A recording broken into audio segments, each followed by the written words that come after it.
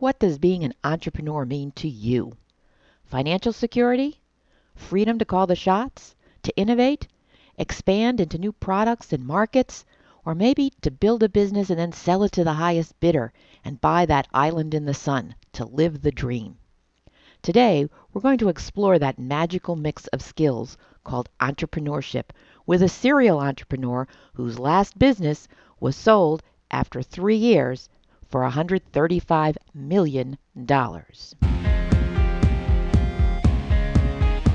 She's a respected and trusted business advisor, an Ivy League business expert, best-selling author, and no-nonsense lawyer. She's Hannah Hassel-Kelchner.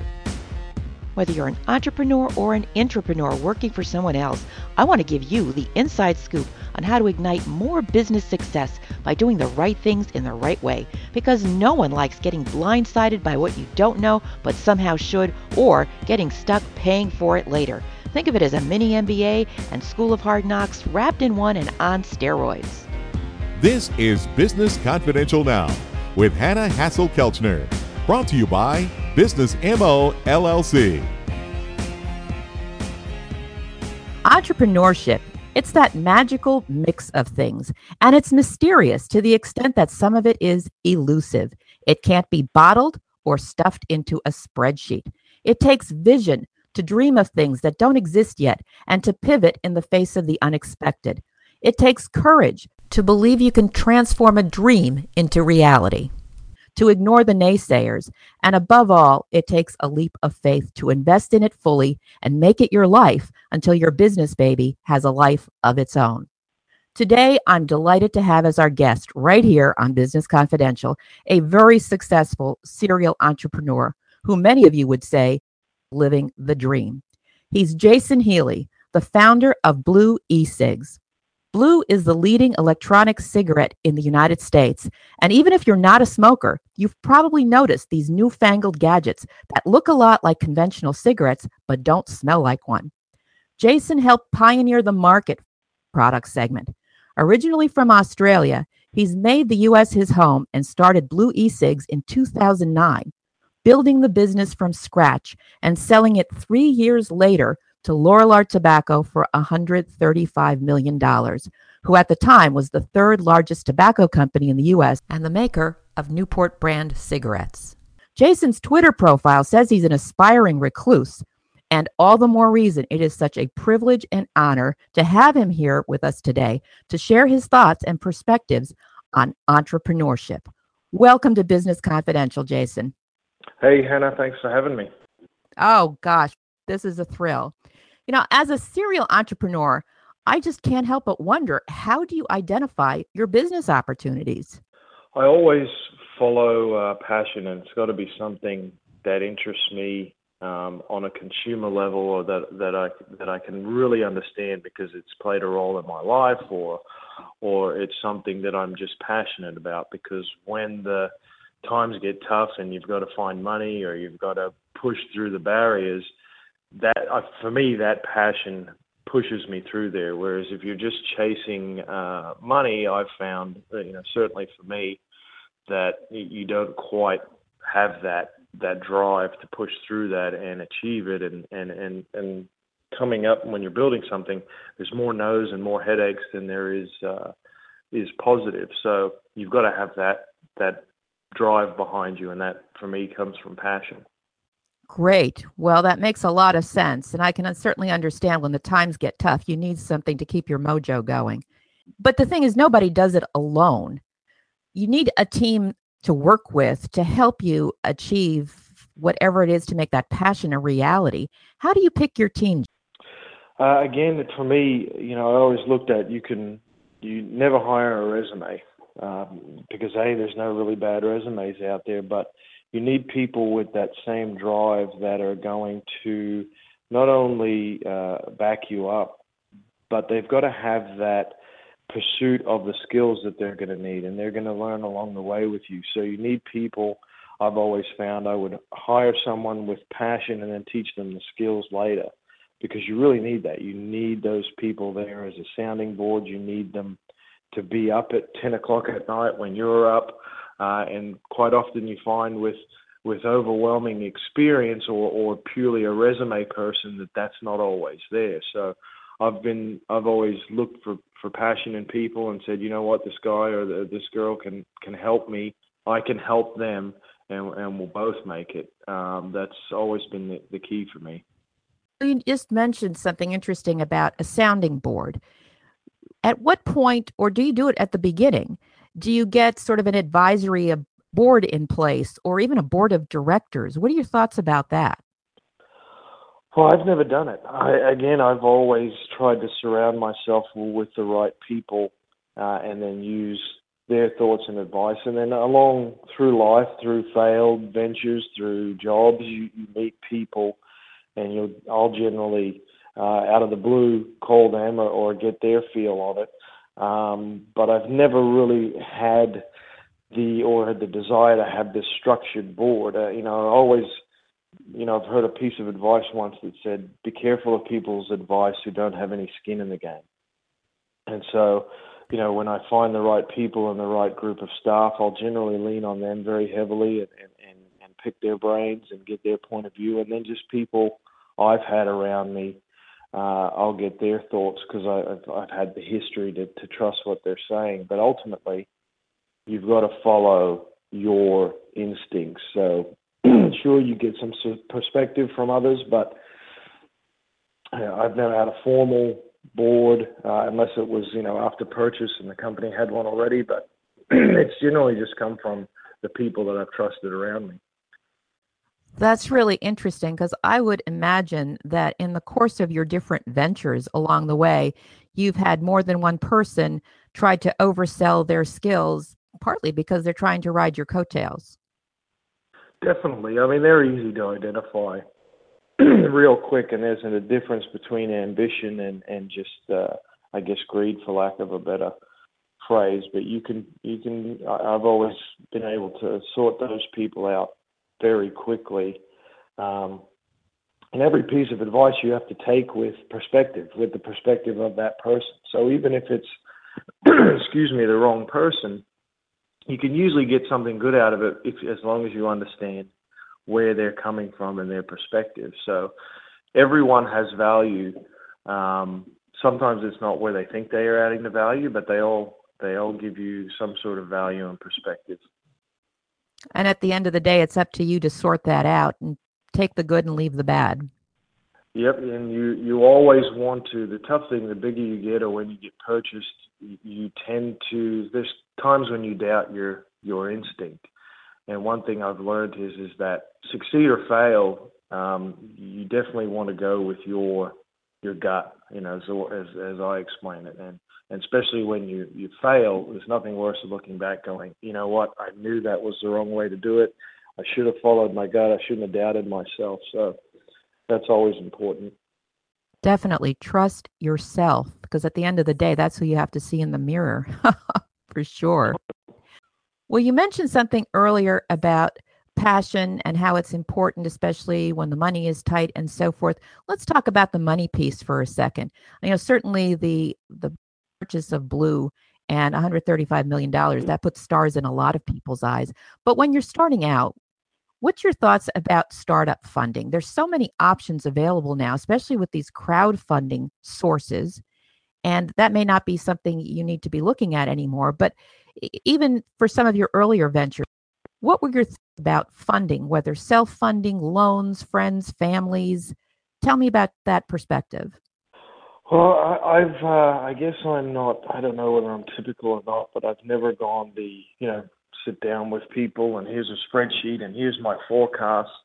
I've always gone to people that I identified had some connection with what I was doing or that I knew, and I would just lay out, hey, very simply, here's my plan, no bull crap.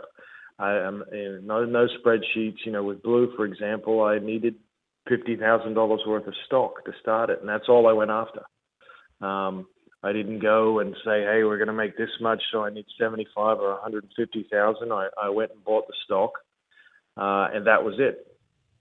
Luckily, 2 weeks later, we paid it back, but for me, I'm a simple guy, and I've always kept that aspect simple. And the other thing I've never been able to do, not that it's wrong or you shouldn't do it, is I couldn't ask friends or family for money. If there was going to be risk, it was going to be on me, or it was going to be on business people who knew and understood the risks of the money. So I guess, I don't know whether it's a different route to others, but that's the way I've approached it. Interesting. Interesting. Well, clearly, from that initial 50,000 of seed money in order to buy stock to 3 years later when you made your sale, a lot happened in that interim. Some scaling. You built your business. And in the process of going from that initial idea and startup mode, tell me about some of the challenges that you faced. I mean, the biggest one is, again, not doubting yourself. There's a tendency of, the bigger you get bigger people around you, and a lot of people try and make you feel like, well, okay, step aside now and let's let the adults play. So I had early on and continuing through the process where I just had to dig my heels in the sand and say, look, I got this. You may not like the avenue, but it's the right avenue, because I knew, again, coming back to picking the business I wanted to be in, I had passion behind it and I loved it. I was a smoker. So I focused on the consumer, which I was. And so I knew what I was doing was right and how I was doing it was right. The only other, the area where I really leaned on people was the accounting and the legal, because it's not what I do. And you have to know, hey, this is not what I do. But always lead those people and make sure they understand your passion behind it and what you're trying to do.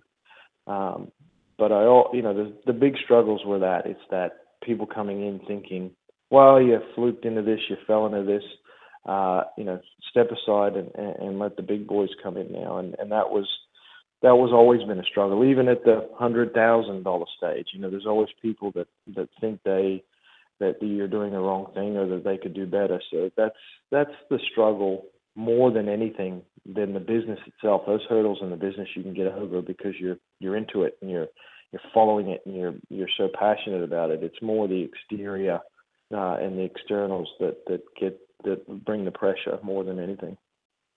That's really fascinating, making sure that those who are trying to help really can help move the business forward and aren't just a distraction.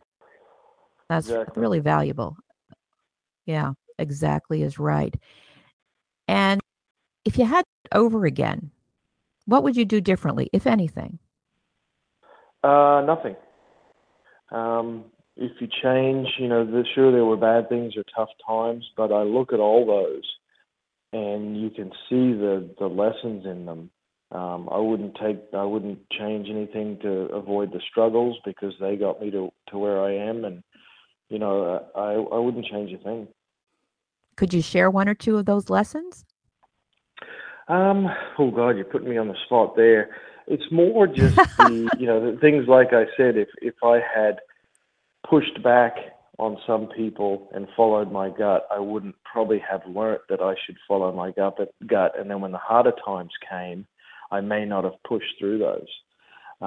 So you have to have those kicks in the gut and those mini failures or situations come up that you learn from. Sure, it would be great to go back and change them and avoid the pain or the struggle, but also that's a double-edged sword. Then you wouldn't have been able to use those lessons moving forward. So mainly any setback, even if it's a minor or major, doesn't really matter. But what's really key is to be able to learn from that in order to just turn that dynamic around and kick adversity in the teeth and move on. Exactly, because That's good. when I say you've got to follow your passion and your instinct, part of that is some entrepreneurs, and I know speaking for myself, you have to learn some hard lessons that you can't always have it your way. Yes, you're going to follow your gut, but each of those situations or those setbacks, you've really got to sit back and analyze it and be completely self-aware. And that's the biggest skill an entrepreneur needs to have, I think, is to be self-aware and honest with at least themselves. You meet a lot of people who will have the biggest screw up, but all of a sudden it's everyone else's fault. They played no part. It's the world's fault I didn't make it, or it's this person. So you've got to be able to look and have ownership and do autopsies on all those situations to help with your self-awareness. And self-awareness, you never hear it in the books really from an entrepreneurial level, but it's so important that when you go into a meeting, you're self-aware and you're honest and you are who you are, and you're not afraid to put that out on display. And those are the things that you've got to learn. You can't just become, sometimes entrepreneurs are viewed as pig-headed. There's an element of that, but the more self-awareness you add to that, I think the better you come as an entrepreneur. That's a very cool insight. I hope everybody listening can fully appreciate that, about being honest with yourself, but at the same time, not letting self-doubt consume you to the point where you're paralyzed. And it's an interesting balancing act, actually, but that self-awareness is the key for learning. Develop your own leadership ability for your own business. So I think that's really valuable. Thank you for pointing that out. For aspiring entrepreneurs, I know the media glamorizes it tremendously. They don't focus on all those late nights you've spent, or when you've called somebody at 10 or 11 at night with a quick question because you've just came across something that you want their input on. And the media also makes it sound like overnight success truly is overnight. I had one person tell me recently, an overnight success really takes 10 years. So you've really accelerated that with the 3 years and a fabulous sale to a large company, which is what so many entrepreneurs dream of. And I was just wondering what advice you would have, 1, 2 things for an aspiring entrepreneur besides following their passion. Because one thing that I think you've downplayed a little bit, Jason, is your ability to have your finger on the pulse of the market, to understand your consumer as intimately as you do. And that, I think, is so important for any business, because without your consumer, whether that's business to business or the consumer market, you have no business. So tell me a little bit more about what aspiring entrepreneurs should be, besides just their passion and their burning desire. Well, from my point of view, the big thing was I've never, and this is the third business I've built and sold, not to this extent of Blue, but I never focused on the sale until it happened. It was never, I never made decisions throughout the day, well, this will make us attractive to sell. And I always focused on the business and the consumer. And that was where my drive was. And what I've learned is as long as you do that, it'll pan out the way it should, and it'll be a successful business, and either someone will want to buy it or it'll make a ton of money. But I never went into any venture thinking of the end game. It was just, this is enjoyable. It gives me the freedom to follow my passions. It drives me. It gets me up in the morning. You got to live in today. You can't live in tomorrow. And I see so many friends and people saying, well, how am I going to make money? And it's like, well, don't focus on that, because I can give you a million ways to make money, but you won't be happy. So you've got to look at it from that angle, because quite often the money doesn't come. And so then you've put 10 years of misery on your back instead of learnings and excitement and following a dream. So for me, I never looked at that. And even the days, I never really looked at it till it even sold. I never said, well, I wonder if these guys would find it attractive, and I think I'll build it this way because then someone will buy it. That I've seen more often than not is a recipe for disaster. And when the times get tough, you think, well, it's not going to sell, so your passion disappears. But when you're there and you're in the day, building the business because you love it and it gets you up in the morning, that's where the success more than likely comes from. Excellent. Excellent. Well, we're just about out of time, and I want to make sure that you have an opportunity to have any closing thoughts for our listeners. I'm a simple guy, so I mean, I've always the best thing I can tell people, I think I've already said throughout the interview, but also by far the best advice I have ever been given was, and it's very simple until you think about it, it's you are your choices. And that to me has rung true throughout my whole life so far, that you are just a culmination of your choices, and it's no different in business, it's no different in personal. And follow your passion, but you are your choices. Great comment. Great comment. And one of the things I've picked up from the insights that you've shared here is that besides somebody's driving passion for a particular product or service that they're trying to promote, one of the keys to your success has been focusing on the service part, how you can serve the customer, what you can do to help them. Yep. How can you do something for the consumer that they want that's going to make things better for them? Exactly right. So many businesses you see nowadays, they've forgotten the customer. It's weird to watch, big companies, and it's like, really, are we talking about this? What about the people where do you think we get this money from? Right, exactly. I heard someone complain just the other day about customer service at was a big telecom company, and they were doing something different. They said, you want to make me happy? Don't have me have a call center in India where I can't understand what they're saying, and I'm on hold for 25 minutes. Right? I mean, exactly. Frustrating your customer instead of being responsive and listening is not the way to go if you want them to keep opening their wallets. And so thank you so much, Jason, for pulling the curtain back, giving us a reality check and a sneak peek into the mind of a very successful serial entrepreneur. I wish you much continued success with Blue e-cigs and any new entrepreneurial ventures. I can't wait to see what else you're going to get involved with. Thank you so much again for your time and your wisdom. Thanks, Hannah. It's always good to talk to you. You too. Take care. Giving you the inside scoop on how to ignite more business success by doing the right things in the right way. Business Confidential Now with Hannah Hassel-Kelchner. Brought to you by Business MO LLC.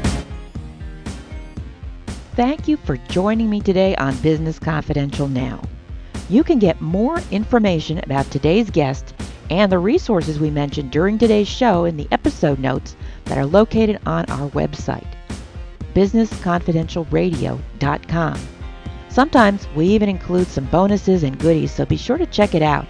That website again is businessconfidentialradio.com. And also don't forget to subscribe to the show. That is the easiest way to keep up with the show and our guests, those thought leaders, experts, and authors who are transforming businesses behind closed doors around the world. Let them help you too. Subscribe today for easy access to the business information you need to succeed. The reason we call the show Business Confidential Now is because you don't have time to wait. So just do it. Subscribe now and leave a review. We want to hear from you. We want you to be part of our growing Business Confidential Now family. Tell your friends and colleagues so they can subscribe too, because the more subscribers we have, the more great guests we can bring you, and the more business intelligence you'll have available to ignite and fuel your continued business success. Have an idea or a topic, a guest that you'd like to hear on Business Confidential Now? Contact me at the website, businessconfidentialradio.com, and connect with me on social media too. We'd love to hear from you and stay in touch. Next week, Business Confidential Now with Hannah Hassel-Kelchner will be back with more of the business intelligence and inside scoop you need to succeed. Till then.